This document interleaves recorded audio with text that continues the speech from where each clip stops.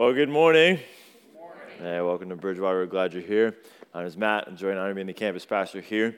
Well, we are in week 2 of our series, Asking for a Friend. If you missed last week, really what we're doing is we're dealing with a bunch of things that we all deal with that don't often get dealt with. We're asking some questions that maybe you would feel uncomfortable to ask, and so you ask them for a friend, right? Like I was at a bike shop recently and a part broke and I didn't know what the part was and I felt too dumb to say that it was on my bike. So I was writing this series and I was literally thinking, oh, I could just tell him it was my friend's bike and he didn't tell me what the part was. And I could sound, and I was like, oh man, I'm that guy. I'm asking for a friend, all right? So I just owned up to the fact that I'm brand new to the sport and he just chuckled at me and then we moved on. But sometimes in faith, the weight behind these questions can be a little bit bigger than a bike shop. And so what we asked last week, really the question was, how far gone is too far gone? Like how far do you have to go in screwing up your life before God says, all right, I'm done with you.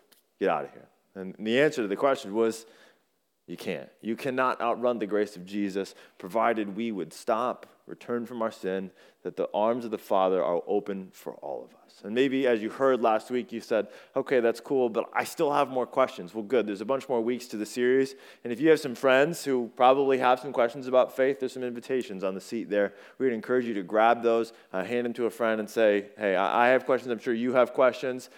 We'd love for you to join us. But here's the question for this week. Can you follow God and still have doubts? Our friend asked the question, can you have a genuine walk of faith? Can you pursue the Lord and still not feel like you have all the answers? I think at times there can be this temptation within the Christian walk that you show up to church or you show up to your Christian friends and you just pretend. You just act like everything's good and you understand everything the Bible says and you don't have anything that haunts you at night as you think about, as you consider faith. You go, nope, I got it all. I don't really wrestle with anything. But in the quietness of your heart, when no one else is around, there are these looming questions. There are questions like, how could God allow that to happen? If God was really big and powerful, if he really saw everything, why didn't he stop this? And these questions are valid questions because the life you live and the life I live isn't picture perfect. We live in reality, and that reality is a broken world destructed by sin. And so we feel pain, and it creates this conflict in our heart at times of what do we do when we see what God says, we feel what life feels like? How do we reconcile the two? As you navigate your own faith journey, I'm sure that some of you might be here doubting the entire thing. You might be just listening in saying, I don't know what I believe about God or Christ or anything, and you say, I'm just here to ask some questions. Great, we are so glad you are here. This is a safe place for your questions. Maybe some of you are here and you've been in the faith for a little bit, but to be honest, there's some things you don't know. And there's some things that you don't want to ask. And the weird thing about doubt in church is that sometimes you can be afraid to ask them because you don't want to be judged, right? Like you feel like you should already know the answer to this question about faith, and you don't yet. And I think sometimes we're afraid to admit to God that we're doubting him. It feels wrong to tell God we don't trust him. But the truth is, God already knows. The only thing we're really afraid of is admitting it. And so what I want to invite all of you to do this morning is as you sit here and as you listen to the story that we're going to read through, that you would really be honest with yourself, that you would really dig into your faith, you would dig into the things that you've been told, that you would dig into scriptures and you begin to say, do I believe with full confidence the things that I read? Do I fully understand? If not, what am I going to do? Where am I going to position myself with that doubt? Because doubt does not have to drive you from God. And in fact, as you're going to read in the story and as you can see in life in general, doubt actually may drive you to a deeper relationship with the Lord. We're going to look at a story of a man who really was considered the father of faith. His name was Abraham. At first, it was Abram. God renamed him to Abraham, so we're just going to call him Abraham for today's purposes. But Abraham was the father of faith. Like when you think of the guy who really trusted God and believed him, your mind usually jumps to Abraham if you've gone through the scriptures. And that was because when God started the ancient nation of Israel, which is where Jesus was born through to how we have Christianity now, he started it through the man Abraham. Abraham was not a follower of God at the time when God found him, and he revealed himself to Abraham. God told him who he was and said, I have some promises for you. Well, he promised Abraham 3 big things, and when he did it, he was the ripe young age of 75, and here's the promises that he gave to Abraham. He promised him that he would go from the land he was in, he would move to a new land, and that God would give him this incredible land that was full of riches, wealth, and it would just be incredible. The next promise was a promise of descendants, that this man and his wife would have more descendants than the stars in the sky, that there would just be such a richness of life. And for them, maybe you think like, man, 1 kid, I'm good. Don't promise me more than 1 kid because that's my lifestyle. For them, many children was a huge blessing. It meant God's favor was on you. So they longed to really build a huge generational kind of continuum after them. And the last one was that there was the Son that there was going to come to them that was going to give them blessing and redemption, that he was really going to give them just such blessing in their life in particular. But here's the problem. He never told him where he was going or the land he was supposed to go to. At this point, they have no children, and this promise comes to a man who is 75 with a barren wife. And so for Abraham, as you hear this, you have to imagine him for a second. He has no idea who God is. There's no church. He's never been around church. There's no Bible. None of that exists. This God reveals himself to him and says, I am the God you need to follow. And in fact, here's a ridiculous promise that you're never going to believe. You're old. Here's a baby. It's coming for you. And the crazy thing is, he believes. Later, thousands of years later, the author of Hebrews is going to write talking about how Abraham and his wife Sarah responded to this promise. I want to read this because I think it's really interesting. We're going to be just a little bit in Hebrews. We're going to spend most of our time in Genesis, but I want to read you the account that is recorded of Abraham and Sarah. It says, by faith, Abraham, when called to go to a place he would later receive as his inheritance, obeyed and he went, even though he did not know where he was going. By faith, he made his home in the promised land like a stranger in the foreign country. He lived in tents, as did Isaac and Jacob, his son and grandson, who were heirs with him of the same promise. For he was looking forward to the city with foundations, whose architect and builder is God, referring to heaven. And by faith, even Sarah, who was past childbearing age, was enabled to bear children because she considered him faithful who had made the promise. And so from this one man, he as good as dead, came descendants as numerous as the stars of the sky and as countless as the sand of the seashore. And so you read this story and you think, oh, this is so wonderful, right? Like this was such a great promise, and they were so full of faith, and God said it, and they just packed up all their belongings and said, here we go, and yay, happily live ever after. It's the great ending of a Hallmark movie. And as you read this, you have to ask the question, is that really how the story went? Because the truth is, this is actually a very clean and sanitized version of the real story. It's the kind of story you're tempted to tell about your life. As you walk in and you begin to talk about your past, or you're in small group and you begin to share your wrestles and you begin to share your doubts, it's tempting to tell the Hebrews 11 version of the story, which was, I'm good, God is good all the time. But reality behind Hebrews 11 is that for all of us, there's the real story. There's the honest story that is full of twists and turns and doubt and disappointment and wrestle and waiting and pain. And so I want you to turn with me back to Genesis. If you have your Bibles with me, go ahead and turn to Genesis chapter, start in chapter 12 here. And I want you to see clearly the reality of the story. And what I think we'll find as you kind of read through this narrative is that you'll find perhaps yourself in a bit of this story. Genesis chapter 12, we're going to pick it up in verse 4. So Abraham went as the Lord had told him, and Lot, his brother, went with him. Abraham was 75 years old when he set out from Haran. He took his wife Sarah, his nephew Lot, and all the possessions they had accumulated, and the people they had acquired in Haran. And they set out for the land of Canaan, and they arrived there.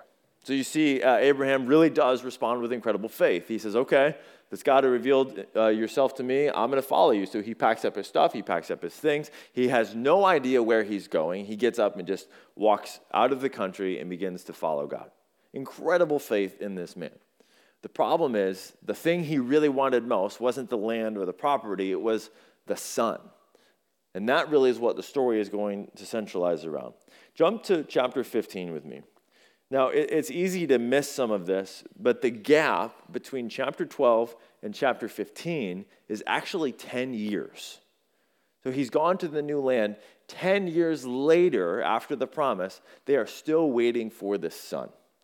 Now, you got to give Abraham a little bit of slack here. When was the last time you waited patiently for 10 minutes at the line in the grocery store? All right? I've said it before, but I bet you a bunch of you have like 0.003 left on your microwave because you couldn't even wait for the microwave to finish, because that's the type of instant generation we live in, because 60 seconds is too long to warm up your coffee. 57 is fine enough, right? And so as you listen to this man, I want you to consider 10 years of your life waiting, holding on to a promise that God had given. Abraham begins to show some cracks in his faith 10 years in. But Abraham said, "Sovereign Lord, what can you give me since I remain childless? And the one who will inherit my estate is Eliezer of Damascus, who was a foreigner that was with him." And Abraham said, "You have given me no children, so the servant in my household will be my heir." There's a couple of really interesting things happening in here. You see this genuine wrestle. He says, "I want to believe you, God," because he calls him sovereign Lord, which indicates he knows that God knows all things and is in control of all things. But he's saying, I have to be honest with my doubt, God. I know you're in control, but this just doesn't make sense to me. As I look at what you said and I look at what you claim to be and I look at my reality, they don't seem to match. Would you, God, reconcile my doubts? And that, I would say, is the healthiest response you can ever have with one of your doubts. Things that you're wrestling with, things that you're wondering about. He says, okay, you promised it. Could you make sense of this for me? It drives him to God. He got here, though, really, because the circumstances that were surrounding him outweighed his current faith. The circumstances of his life outweighed his current faith. As you consider your life, maybe you have a level of faith to believe God for salvation. And you have. But to believe God beyond that, it's hard, because you lost somebody you really cared about. And somebody that was really close to you walked away, and there was pain from people who shouldn't have caused you pain. And the circumstances of your life make you question the goodness of God. They make you question his sovereignty, because if he really was good, he would have never let that happen. His faith wasn't ready for the difficulty and trials that were in front of him. But I want you to see is how God responded to Abraham. Verse 4. Then the word of the Lord came to him. "This man will not be your heir," referring to the foreigner, "but a son who is your own flesh and blood will be your heir." He took him outside and said, "Look up to the stars in the sky and count the stars, if indeed you can count them." Then he said to him, "So shall your offspring be." Abraham believed the Lord, and he credited it to him as righteousness. There's this incredible moment where he's honest with his doubts. He doesn't stuff them. And God says, okay, I'll meet you in your doubts. And he just begins to reiterate and reaffirm the promise to him. And it says, and I love that phrase in there, it was credited to him as righteousness, which means it was credited to him as living rightly, which means the right thing for Abraham to do with his doubt was to come back to God and be honest about it. It was given to him as a credit in his savings account, if you will, because he did with his doubt what he was supposed to. The story continues on into chapter 16. Because years went by, and they had a hard time believing. Chapter 16, verse 1. Now Sarah, Abram's wife, had borne him no children, but she had an Egyptian slave named Hagar. So she said to Abram, "The Lord has kept me from having children. Go, sleep with my slave, and perhaps I can build a family through her." Abraham agreed to what Sarah said. There's this tragic moment where they once drove to God with their doubts, and they drove to God with their difficulties. They became weary. Years had passed. It was another 11 years after that. And they just decided to do what many of us have decided to do with our doubts. God won't be God, I'll be God for him. If God won't do what he's supposed to do, I'll take matters into my own hand. And so they said, fine, if God's not going to give us this child, we're going to give ourselves this child. And she says, something really interesting in here. She begins to blame God. God has given me no children, right? The Lord has kept me from having children. And then she says, go sleep with my slave. And I want you to catch this phrase right here. It says, perhaps I can build a family through her.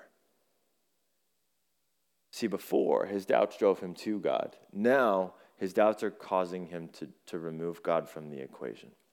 You see, your doubts are only dangerous when it takes God out of the equation. The things you wrestle with, the things you feel about are only dangerous to you. It's not dangerous to feel them. It is only dangerous to you when you begin to find a way around them without God. Because for Abraham and Sarah, this messed their life up big time. It caused strife in their marriage. It caused strife in their family. She ended up hating Hagar deeply inside of her. It caused a ripple for generations and generations. It became dangerous. Why? Because they wanted to get around the roadblock where God wanted them to wait. You ever been in traffic and you're like stuck looking at traffic and you're convinced that 17 side street route is actually faster? Right? I did this the other day. I was trying to go up 706, and I was a little bit late to work, and I saw a line of traffic at the bottom of 706, and I was like, surely I can go straight up this road through the dirt road. You all know what I'm talking about because most of you have done it. And I was like, I'm going to get in front of this tractor trailer, and I'm going to get there. I literally pulled to the stop sign as the tractor trailer passed me. Now, not only do I have to wait for the tractor trailer I was behind, I have to wait for the 30 cars that are now behind the tractor trailer, and I was late to work that day, all right? Inconsequential to what happens when all of a sudden you don't like the answer God gives you, when you don't like the timeline God puts you on, we can begin to say, I can for myself find a way around the ways of God that are good and right. And it always leads to difficulty in our life. Here's what I want you to see. God is not afraid of our doubt, but we are just often afraid to admit our doubt to God and others.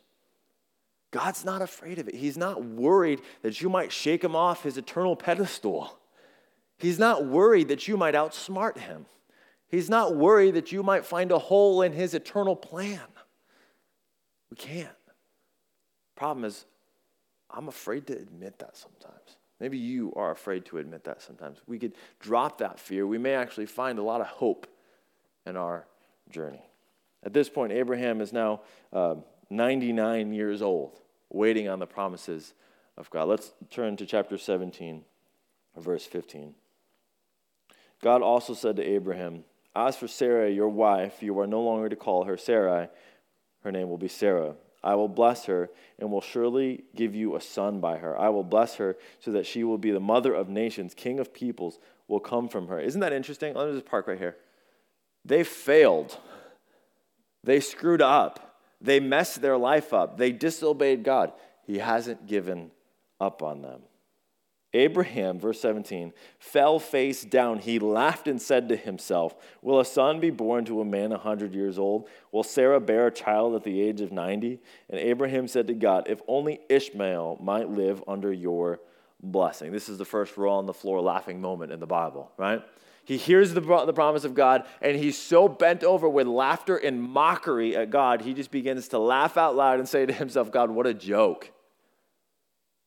Which, if you listen to people who wrestle with their faith, is where they go. Sometimes we get into impasses that are so difficult or hurts that are so real, that expectations that were unmet of God because he didn't heal somebody, he didn't do what we thought he was supposed to do, that we just begin to mock the faith. Maybe you hear people say, oh, that thing's a joke, it's just a crutch. What I've discovered after years in ministry is it's really just a deep, deep, deep hurt. It's a defense mechanism to an unmet expectation somewhere. And so you see this in Abraham just saying, God, this is a joke. I'm 99, she's real old. This is never going to happen, right? Like, that. Feel it, this is reality. What I love is how God responds. Verse 19, then God said yes. It's so crucial. He says, Abraham, I see it. I feel it. I know how ridiculous this sounds, but your wife Sarah will bear a son, and you will call him Isaac. I will establish my covenant with him as an everlasting covenant, and his descendants after him. Jump to verse 21. But my covenant I will establish with Isaac, whom Sarah will bear to you this time next year. 25 years of waiting, and God says, Abraham, don't worry. It's coming next year. What I hope you see as you go through this whole story, and there's a bunch more in here I'd encourage you to read on your own, is that every time he doubts, God is near. See, God is not distant from you in your doubts. God is not far off. So often we perceive God's silence as an indicator of his proximity. We think, well, God's quiet on the issue. He must not be here. He must not be close. God was silent on things for years. 10 years in, he encourages him. Another 11 years later, he begins to offer encouragement. Year 25, he offers encouragement. Could you hang on to a promise for 25 years? Well, you could if you believed God never left you in those 25 years. If you believed he was close to you. If you believed you haven't disqualified because it is not based on your righteousness, it is based on his. And then this beautiful thing happens in chapter 21. Let's jump there to verse 21. Hang on just a second. Chapter 21. Now the Lord was gracious to Sarah as he had said, and the Lord did for Sarah what he promised. Sarah became pregnant and bore a son to Abraham in his old age. At the very time God had promised, Abraham gave the name Isaac to the son Sarah bore. Would you look at 25 years of waiting, 25 years of pain, 25 years of heartache, and call that graciousness? Well, it is if we sit in the position that God doesn't owe us anything. If we live our life from a position that God owes us something, this will not feel like graciousness. But I think the real gift here, though in part it was the son, I think the real gift was actually what the waiting produced in them. The waiting and the difficulty forced them to draw near to God. It forced them to walk in a relationship with God that was much deeper. Could you imagine how different the story would read if the first moment God shows up to Abraham, he says, hey, you're going to a new land, and as soon as you get there, you're going to have a baby, you're going to have a white picket fence, everything's going to be great, it's going to be awesome, and you're going to do the best thing the world has ever seen. How different would that story be? How easy would it be to begin to negate God, to just credit human power and wisdom that it was a good investment, it was a good this, No. The waiting made it. The difficulty made it so that only God could get the credit, the glory, and the praise for it. Now, as you hear that version of the story, and you consider the story we read in Hebrews, it makes you ask the question, why the difference? Why is one so clean and sanitized and one's really brutal and honest? I don't think the author in Hebrews was being dishonest, but I think he was reflecting on something that was really important for us this morning, and it was this, that ultimately, their faith outweighed their doubts. In the end, in the long run, though they wrestled, though they struggled, though they didn't have all the answers, in the end, they never left God. In the end, they never left pursuing understanding. In the end, they never ultimately said, forget this, I'm done. And this is what I want you to walk away with this morning. Faith is not the absence of doubt, but the means to push through it. The faith God has given you, the faith you're praying for, the faith you need, it does not mean you're foolproof from doubt. It is the very propellant you need to continue on your faith journey. Faith says, this makes no sense to me. I don't understand it. I don't know why God has made me wait. This logically doesn't connect with me, but I choose to believe in the God who sees everything, though I don't yet see it. And that's actually how Hebrews chapter 11 that we read earlier starts. Throw it up here. Now faith is confidence in what we hope for and assurance about what we do not see. Verse 2. This is what the ancients were commended for. This is what Abraham and Sarah were commended for. Not that they were perfect, not that they never had questions, but they never gave up in their questions. I want to share a video with you this morning of somebody who might really surprise you that they deeply wrestled with doubt. It's actually Pastor Bob, the campus pastor of our Montrose campus. Let's listen. I asked God to forgive me and made Jesus my Lord and Master as a child. But when I was about 20 years old, I thought, there's billions of people on earth, and most were taught and believe something totally different than what I was taught to believe. What are the chances I was taught the truth? And some quick math, it was clear that there was a low probability that what I believed was true. And so I began to look into what others believed. I read the Bhagavad Gita, researched Shintoism, Hinduism, Buddhism. I got a free copy of the Book of Mormon, researched Islam, and got an English copy of the Quran. None of them were backed up historically like the Bible was. Certain forms of Eastern religions actually rejected logic and physical reality entirely. They just didn't stack up intellectually like ancient Christianity and the Bible do. But the religion or belief system that was actually most attractive to me was agnosticism and atheism. Agnosticism is believing that we're not sure God exists, and atheism is, of course, that there is no God. And that's actually what I wanted to believe because it meant I could live however I wanted. And I wanted intellectual permission to be free to live, especially sexually, how I desired. Agnosticism and atheism gave me that permission. But it was so irrational because, to believe such incredibly complex systems of life could arise by chance, that something could come out of nothing. I mean, in the end, I just didn't have the faith to be an atheist. I wanted to, I just didn't have that much faith. So I chose the belief system that required the least amount of faith, had the most scientific, historical, logical evidence for it, and that was Christianity.